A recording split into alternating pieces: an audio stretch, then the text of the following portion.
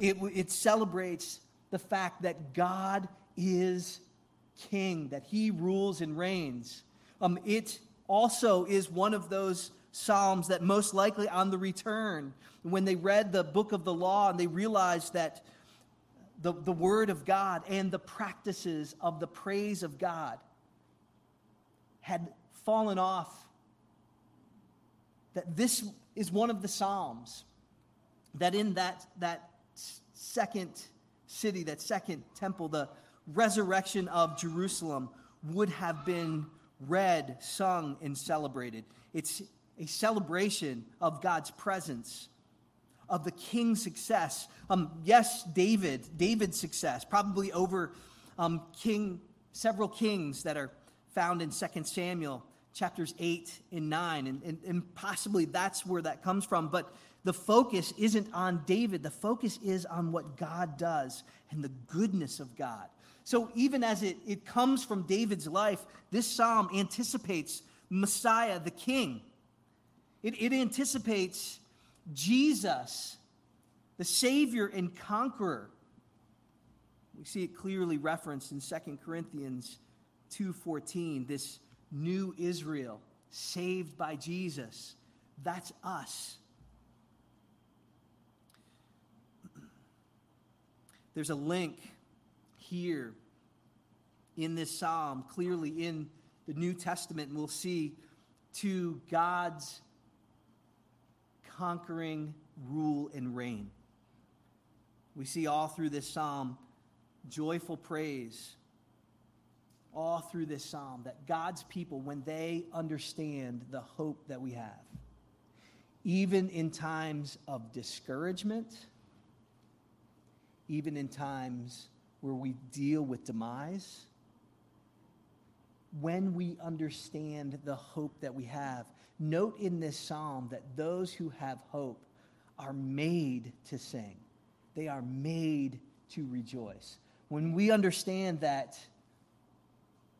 all wickedness, all powers that oppose God are crushed by him, and we are his and his people, we sing. You can see that in verse 4 and 26 and 32 and 21 and verses 19 through 20 where we're delivered from death, and verses 5 and 6 and 10 where God daily provides for us. This is not about a God and a victory that is far off. This is about a God and a victory and a provider that is present right here today, right here in your life, accessible to you in this moment, right here, right now.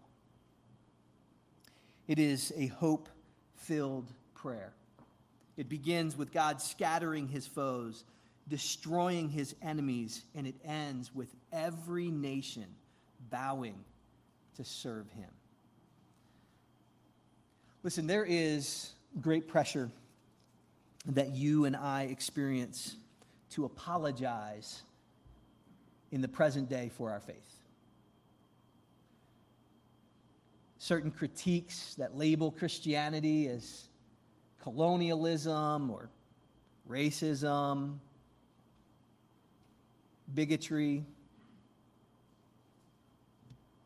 It's in vogue to apologize, to somehow downplay. But here the psalmist makes no apology. What the psalmist sees is worldwide, cosmic domination by the goodness of God. That ought to strike fear into the hearts of the enemies of God. And it ought to rouse joy in those that are his. So in the conclusion of this message, you are not going to hear too many commands, too many prescriptors. For this psalm is simply a psalm of praise and a thing of beauty for us today to behold. So I pray that if you're here today and you have Christ as your Savior, that you will be encouraged by the guaranteed victory of your King. And if not, that you will see the goodness of Jesus and his great love and his guarantee that he will overcome all evil through his work on the cross, his death, his resurrection, his ascension, and his eternal reign. Let me read Psalm 68 for you, and then we will, again, skim along the top of this glorious passage of Scripture. To the choir master, a psalm of David, a song. God shall arise, his enemies shall be scattered, and those who hate him shall flee before him. As smoke is driven away, so you shall drive them away. As wax melts before fire, so the wicked shall perish before God. But the righteous shall be glad. They shall exult before God. They shall be jubilant with joy. Sing to God. Sing praises to his name. Lift up a song to him who rides through the desert. His name is the Lord. Exalt before him. Father of the fatherless and protector of widows is God in his holy habitation. God settles the solitary in a home. He leads out prisoners to prosperity, but the rebellious dwell in a parched land. O God, when you went out before your people, when you marched through the wilderness, the earth quaked, the heavens poured down rain. Before God, the one of Sinai, before God, the God of Israel, rain in abundance, O God, you shed abroad. You restored your inheritance as it languished. Your flock found dwelling in it. In your goodness, O God, you provided for the needy. The Lord gives the word. The women who announce the news are a great host. The kings of armies, they flee. They flee. The women at home divide the spoils, though you men lie among the sheepfolds. The wings of a dove covered with silver, its pinions with shimmering gold. When the Almighty scatters kings there, let snow fall on Zalmon. O mountain of God, mountain of Bashan, O many-peaked mountains of Bashan, why do you look with hatred, O many-peaked mountain, at the mountain of God, desired for his abode? Yes, where the Lord will dwell forever. The chariots of God are twice 10,000, thousands upon thousands. The Lord is among them. Sinai is now in the sanctuary. You ascended on high. You led a host of captives in your train and received gifts among men, even among the rebellious, that the Lord God may dwell there. Blessed be the Lord, who daily bears us up. God is our salvation. Our God is a God of salvation. And to God, the Lord, belongs deliverance from death. But God will strike the heads of his enemies, the hairy crown of him who walks in his guilty ways. The Lord said, I will bring them back from Bashan. I will bring them back from the depths of the sea, that you may strike your feet in their blood, that the tongues of your dogs may have their portion from their foe. Your procession is seen, O God, the procession of my God, my King, into the sanctuary. The singers in front, the musicians last, between the virgins playing tambourines. Bless God in the great congregation. The Lord, O you who are Israel's foundation. There is Benjamin, the least of them, in the lead, the princes of Judah in their throng, the princes of Zebulun, the princes of Naphtali. Summon your power, O God, the power, O God, by which you have worked for us. Because of your temple at Jerusalem, kings shall bear gifts to you. Rebuke the beasts that dwell among the reeds, the herd of bulls with calves of people. Trample underfoot those who lust after tribute. Scatter the people who delight in war. Nobles shall come from Egypt. Cush shall hasten to stretch out her hands to God. O kingdoms of the earth, Sing to God. Sing the praises of the Lord. To him who rides in the heavens, the ancient heavens, behold, he sends out his voice, his mighty voice. Ascribe power to God, whose majesty is over Israel, whose power is in the sky. Awesome is God from his sanctuary, the God of Israel. He is the one who gives power and strength to his people. Blessed be God. Amen. This is the word of the Lord. We're going to see several things, and I've just placed an outline. We'll leave that outline behind me so that you can see that as we move through today. What this psalm describes so beautifully, and again, we're going to just skip across the surface, is simply the movement of God from present to eternity so that we might praise him.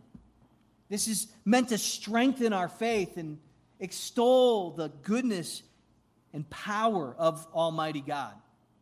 So first, in the outline, we'll look at verses 1 through 10 that simply describe the life of God's people. The life of God's people. God's people, as we look at verses 1 through 10, describing the life of God's people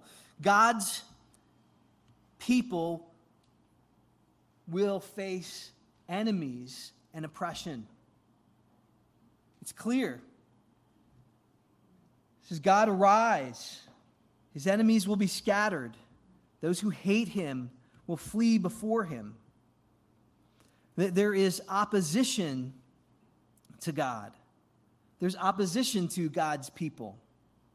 Here we see in this passage that God's people are moving. It's descriptive of the Exodus. And what do we know about the Exodus? In fact, the allusion here in verses 1 and 2 is to Numbers chapter 10 and Israel moving through the desert land. And we see that in this desert land, in this place of no rain, where is God? God is providing, but he's providing in the midst of great opposition. We see in this passage that there are the wicked, and the wicked are opposed to God. They are depraved in character. They are hostile to the Most High. And so we see that here, this walk, this way, this march through the wilderness is described by opposition, and it's described by trials. Look at verse 4. It says, sing to God, praise his name, lift up a song to him who rides through the desert. It's describing this pathway of life for God's people. It is a pathway through the desert. It is a wilderness. Look at verse 7. Oh God, when you went out before your people, when you marched through the wilderness, the earth quaked. It is marked by trials. Notice how those that are followers of Jesus are described. There's a contrast, and it's a beautiful contrast in this passage between who God is and who we are.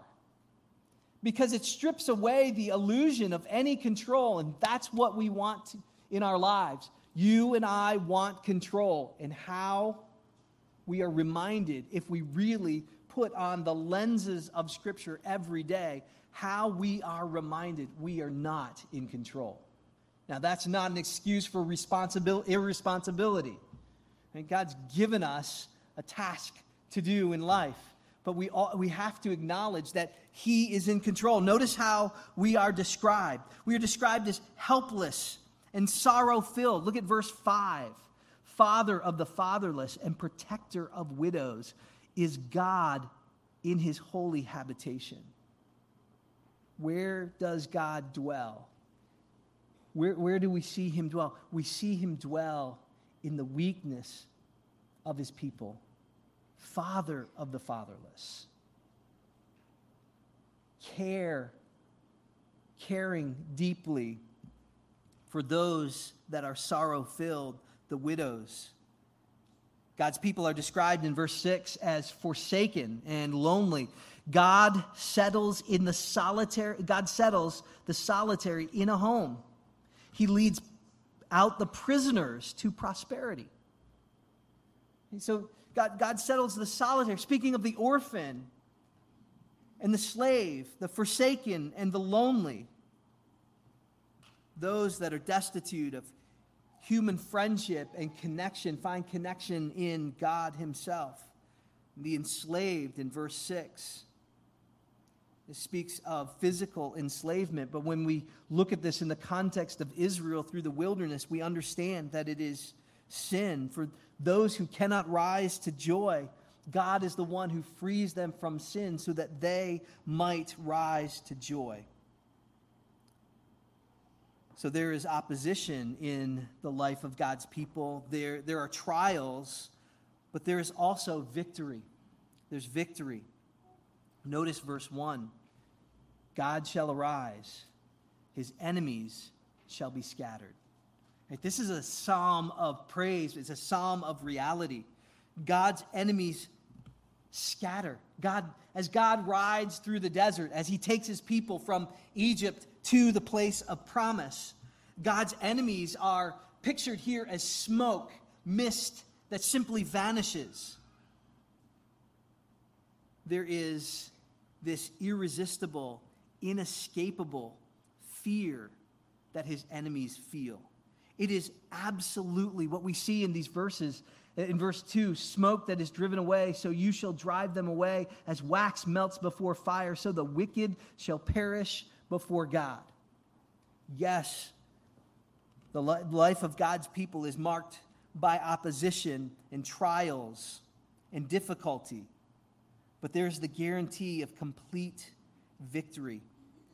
It is victory over these kinds of trials, and it is ultimate victory. It is that God will refresh us even in the midst of great difficulty. Look at how it's described. God, in verse 6, God settles the solitary in a home. He leads out the prisoners to prosperity, but the rebellious dwell in a parched land. And then verse 7, O God, when you went out before your people, when you marched through the wilderness, right?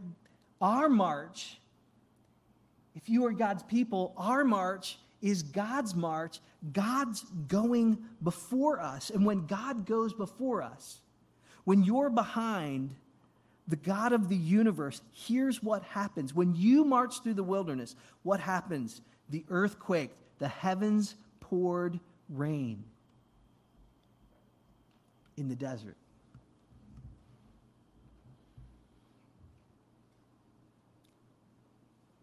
Rain in abundance, verse 9. O God, you shed abroad. You restored your inheritance as it languished. Your flock found dwelling in it. In your goodness, O God, you provide for the needy. Listen, my friend, you can trust that whatever's on your heart today, if you're trusting in the goodness of the God of Scripture, that there is salvation in Jesus. And we tend to categorize that salvation as being something that's simply spiritual. The psalmist knows nothing of that. The psalmist says, no, God's victory breaks out in every area of life because it is spiritual. Yes, you will go through trials. Yes, you will face opposition. But there is a spirit within those that are following after God where even though they may be in the desert, they can praise God. They can lift their hearts to God because they find what they need in Him. He is pouring down rain even in the midst of great trials. So if all you see is desert around you this morning, know that God is there. Praise Him. Trust Him. Follow Him. Get behind Him and walk in His way. And He will provide all that you need. The Bible says that we have everything we need in Christ Jesus. Friend, is your trust there in Jesus today? That's what the psalmist in this beautiful poetry is speaking of, the great God who loves his people, whose goodness, in his goodness, he provides for all your needs. You see, this walk through the desert is also, yes, it's marked by trials. It's marked by encounters with the enemy. Yes, it's marked by opposition. But one of the things that it is marked by, it is marked by home. It's marked by home. Where is God taking his people? He's taking them to their homeland. He's taking them to the place of promise. That's not guaranteed by your strength, by my strength, by our strength. It's guaranteed by the strength of the Almighty. It's marked by home. That's the destination. That's the arrival place. We see this contrasted. There's this interlude, this contrast in verse 6. Now, in fact, we see two interludes. One, I wasn't really sure. I put it in the outline in two places. You'll notice that verse 18 appears in point 3 and point 4. There's this interlude of the wicked. We see one of those in verse 6, that the walk of the wicked is what? It's absolute disaster. God settles the solitary in a home. He leads out the prisoner to prosperity, but the rebellious dwell in a parched land. Those that rebel and sin against God, there is nothing. There is nothing for them. They dwell. The way that the psalmist pictures this is they are in the desert. But God's people, while they're in the desert, have everything they need when God goes before them. Second, we see the victory of God's people. This is a psalm of victory. I love singing those songs. Thank you, Mitch and John, for singing the song, picking those songs. Because as God's people, we have victory. Notice how we have victory. Where does victory come from? Verse 11, the Lord gives what is it? The word. That's all he needs to do. The Lord gives the word. The Lord gives the word. It's a command. The source is a command. It's a promise. It's power. God is giving the word. He gives the word, and his people rejoice. What happens? Verse 12, when God gives the word, the kings of the armies, they flee. Right? Do you hear that? They flee. They're gone. All the threats, all the struggles, all the enemies of God, he simply gives the word, and what happens? They vanish. They flee. That's the power of the God you serve and in whose name you pray. He has ultimate power. The source is a command. It's a promise. It's power. It's absolutely complete. Notice verses 12 and 13 and verse 14. It says the enemies, the kings of armies, they flee. The women at their homes divide the spoil. Though you men lie among the sheepfolds, the wings of a dove covered with silver, its pinions with shimmering gold. When the Almighty scatters kings there, let snow fall on Zalman. And you say, what does that mean? And I will tell you, I have no idea. But I can summarize it, and I think I'm on target.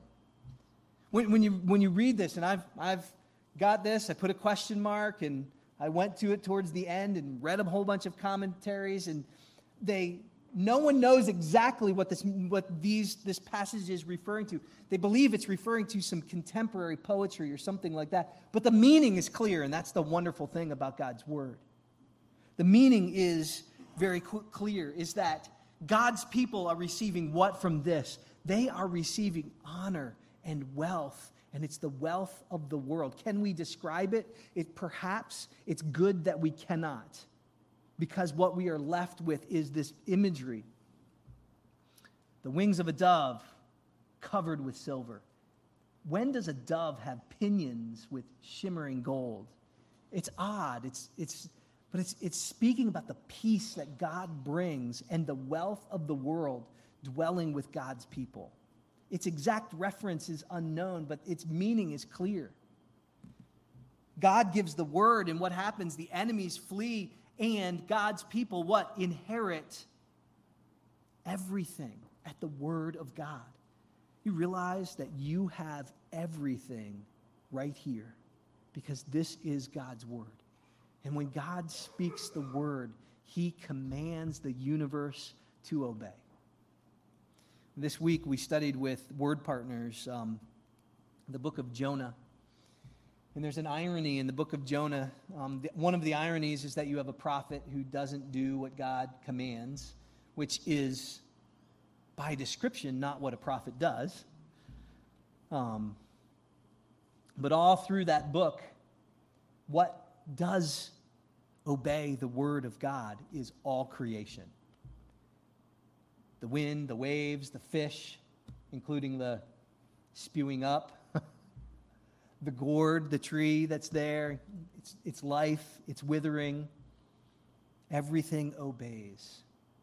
Everything ultimately obeys. There's victory of God's people.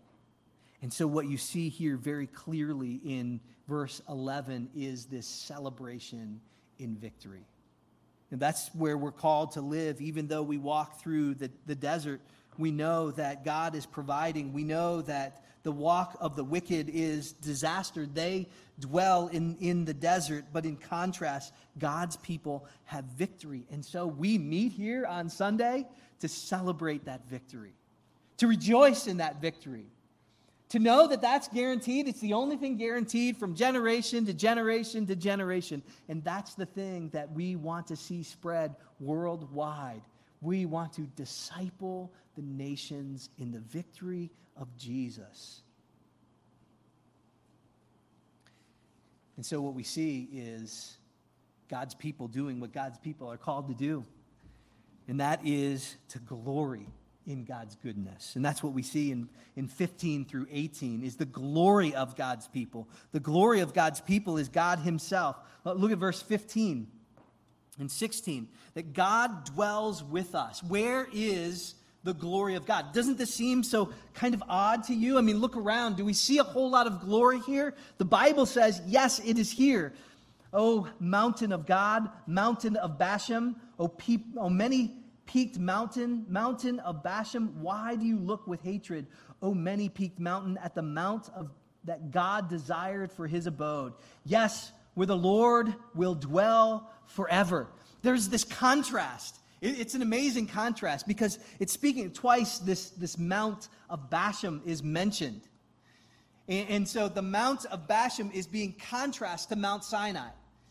And if you were able to look at both of them, the Bashan is this is a place that was admired because it was verdant and waters flowed and it was fruitful. It was that desired place, right? There was this time where Lot and Abraham were together, and Abraham said to Lot in the scriptures, hey, pick what direction you go in your flocks, and I'll pick the direction that I go in my flocks. Those of you who know this story that's in the Bible, Lot stood there and he looked, and if you looked as well and you were a farmer, what would you choose? I'm choosing the green pastures. I'm choosing the place where I think in my eyes are going to flourish. That's exactly what Lot did, but who flourished? That's the contrast here. The world looks on the mountain of God and says, that's not a great place to live. I don't like the view. That's rather rocky. I'd rather choose over here. God says Mount Sinai is his glory. He says, why do you look at the Mount of God in that way? This Mount, Mount Sinai, this is where God will dwell forever. The secret to Sinai is found in verse 17. The chariots of God are twice 10,000, thousands upon thousands. The Lord is among them. Sinai is now in the sanctuary. In other words, so the picture is the mountain of God inside the temple, inside the Holy of Holies. This mountain is a place where God dwells. It is the holy hill. It is most glorious, and it is with God's people that he dwells. God's presence here is beautiful. It is ultimately envied by the wicked. Why? When you look at this and you say, why is the mountain of God envied by the wicked? What is he trying to say? Mountains and chariots. The mount of God that is unseemingly, but yet it has chariots of thousands upon thousands. Right? So this is what I picture. I love the poetry here because, you know, if you were going to have an underground fortress, right? Where in this underground fortress, right, you were going to store like defensive weapons, offensive weapons. Hey, where do you choose? An obvious place? No. Like, you want the least obvious place. Right? And that's what you want, the least obvious place, and you want this to be, it all speaks to security, right? Secure. Right? Because when the enemies oppose, like, you can release, right, this forces of power. Like I see like this movie where out the side of the mountain, almost like Batman in his lair, right? Right? The Batman has all his like things where underground stored, right? Because they're secured. But when the light goes up, what happens? Right? He goes out and he's got that really cool car and he's got the flying. I mean, I think they do both. I don't know. I'm not big into the comp, but the poet is getting at is this unseeming place is a place of power and security. And when the world figures it out, they're envious because they're trusting in what they see. But there's a secret. And you have the secret. It's the open secret, right? It's not the secret, it's the public secret. God's saying, trust in me. And what you see might be unseemingly. It might be unattractive. But the wicked will envy because in this mountain, in this place, is security beyond your wildest imagination. The world is filled with threats today. What do people who live in the world who do not trust in God, what do? They worry and protect. And I'm not saying that you should live. The Bible says that we should live as wise people. We need to live as wise, but not wise and worrisome. We do not worry about our security in this life. Right? Can you protect yourself from death? Oh, no, you can't. And this world is trying to do whatever they can to protect themselves from death. Should we live as wise? Yes. Be wise. But do not fear death if you are in Jesus. Why? Because your security is in that unseeming mountain from which the power of the cosmos and beyond flows. That's your security. And ultimately, the world looks at that and envies. You actually become a threat. Why? Because you cannot be shaken. Because the mountain of God cannot be shaken. You are a threat to the world. You are a threat to evil. Because you are in Christ. Not because of you. So do not worry. trust. Trust in God, for you never know when death may befall you. But you can trust. Oh, let us not worry. Let us be strong. Let us trust in the mountain of God. There is glory of God's people. It is in the security that we have in the presence of God. Deep security. Verse 18 and 20, the glory of God is in Jesus. See, the glory of God is in his people because he dwells with us. The glory of God is in Jesus. And notice verse 18, you ascended on high. Ephesians chapter 4, verse 8. I'll close when we close with Ephesians 4:8. It quotes this psalm. You ascended on high, leading a host of captives in your train, receiving gifts among men, even among the rebellious, that the Lord God may dwell there. God is dwelling among people. Who? All people, but specifically among his people. He dwells with us. The glory of God is in Jesus. The psalm is pointing towards the victory in Jesus. Look at verse 19. Blessed be the Lord who does what? Daily bears us up. God is our salvation. And if that isn't enough, look at the next verse. It repeats it. Our God is a God of salvation. God is your salvation. Why? Because our God is a God of salvation. You can't separate that from who he is. He is a God of salvation. He saves you. And to God, the Lord, belong deliverance from death. Here we see the glory of God is in Jesus, in his ascension. The fact that Jesus was both God and man. He ascended into heaven. And what is he doing? He's ascending into the throne of God. And actively, what is he doing? He's leading people in his train. He's leading his people. Jesus is the way to God. And it is God who dwells with man through Jesus. It is Jesus that is the way that God gives good gifts to mankind. Salvation and victory over death.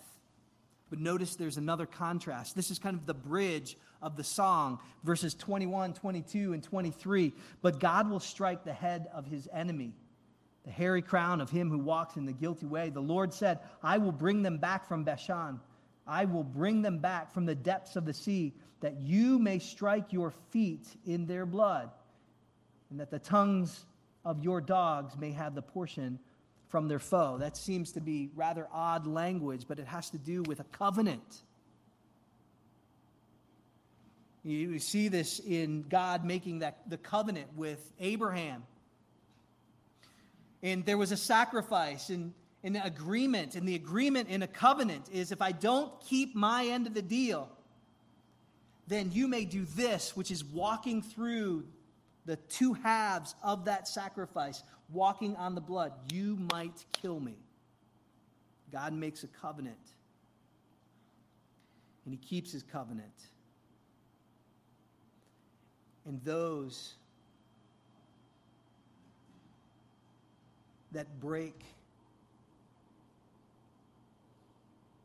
the offer of salvation, those that reject, what is he going to do?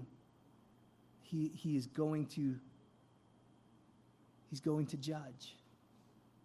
He's coming to judge. He's the judge of the covenant. And those that are enemies, what they will receive is eternal punishment. That's the destiny of the wicked. And remember, friend, if you're in Christ, what your destiny is.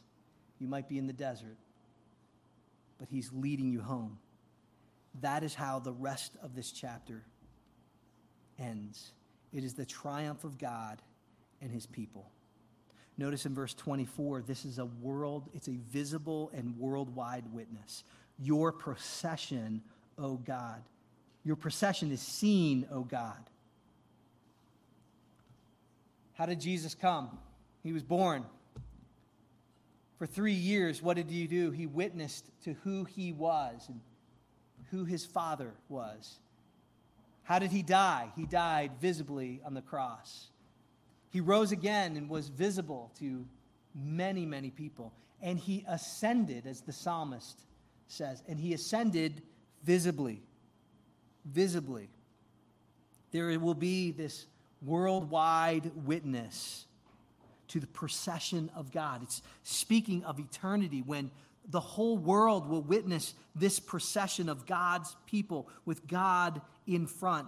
And it says that God's people here are holy. Notice the procession of my God, my King, into the sanctuary. Who is going into the Holy of Holies? It is God and his people. God is perfecting his people. We ought to take holiness seriously because holiness is our destination. Holiness is determined by God. It's determined by him before the world was ever created. It's determined by his work in Jesus Christ. It is our ultimate destination. And so we are in procession, and it is a visible procession of victory, the triumph of God and his people. It is a joyous celebration. We see this in verses 25 through 27. The singers in front, the musicians last. Between them, the virgins playing the tambourine. Bless God in the great congregation. The Lord, O you who are Israel's fountain. So we see this joyous celebration. And here you have the order. This procession is ordered, and you have people that are singing and playing instruments and giving praise to God himself. And what we see in verses 29 through 31, who worships? It is all the nations. Because of your temple at Jerusalem, kings shall bear gifts to you. Right? This is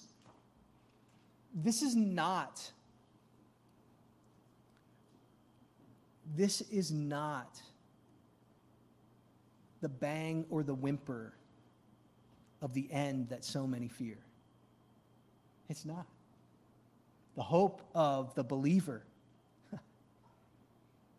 is all the nations of the world bowing to Jesus and worshiping him in joyous celebration. It is the vision that we see here of the soon and coming King is a worldwide chorus of praise. Notice verse 32 to the end. O kingdoms of the earth, O kingdoms of the earth. This is moving simply from God's people to now all God's people, what? From every tongue, tribe, and nation. Doing what? Worshiping the King. O kingdoms of the earth, sing to God, sing praises to the Lord, to him who rides on the heavens, the ancient heavens. Behold, he sends out his voice, his mighty voice. Ascribe power to God, whose majesty is over Israel, whose power is in the sky. Awesome is God from his sanctuary, the God of Israel. He is the one who gives power and strength to his people. Blessed be God. Oh, blessed be God, the worldwide praise of our King. This is a psalm in which God's people in annual celebration would sing this song because God is our hope. If you are in Christ, this is your song, your walk, your destiny, your victory. It is the victory in Jesus. If you are in Jesus, this is your guarantee. Celebrate that. Live that out. Hold out that hope. And know that this is not something simply in the future, but it is God who will provide for you every single step of the way. Let's pray. Gracious Heavenly Father, this is an amazing psalm, and we have really yet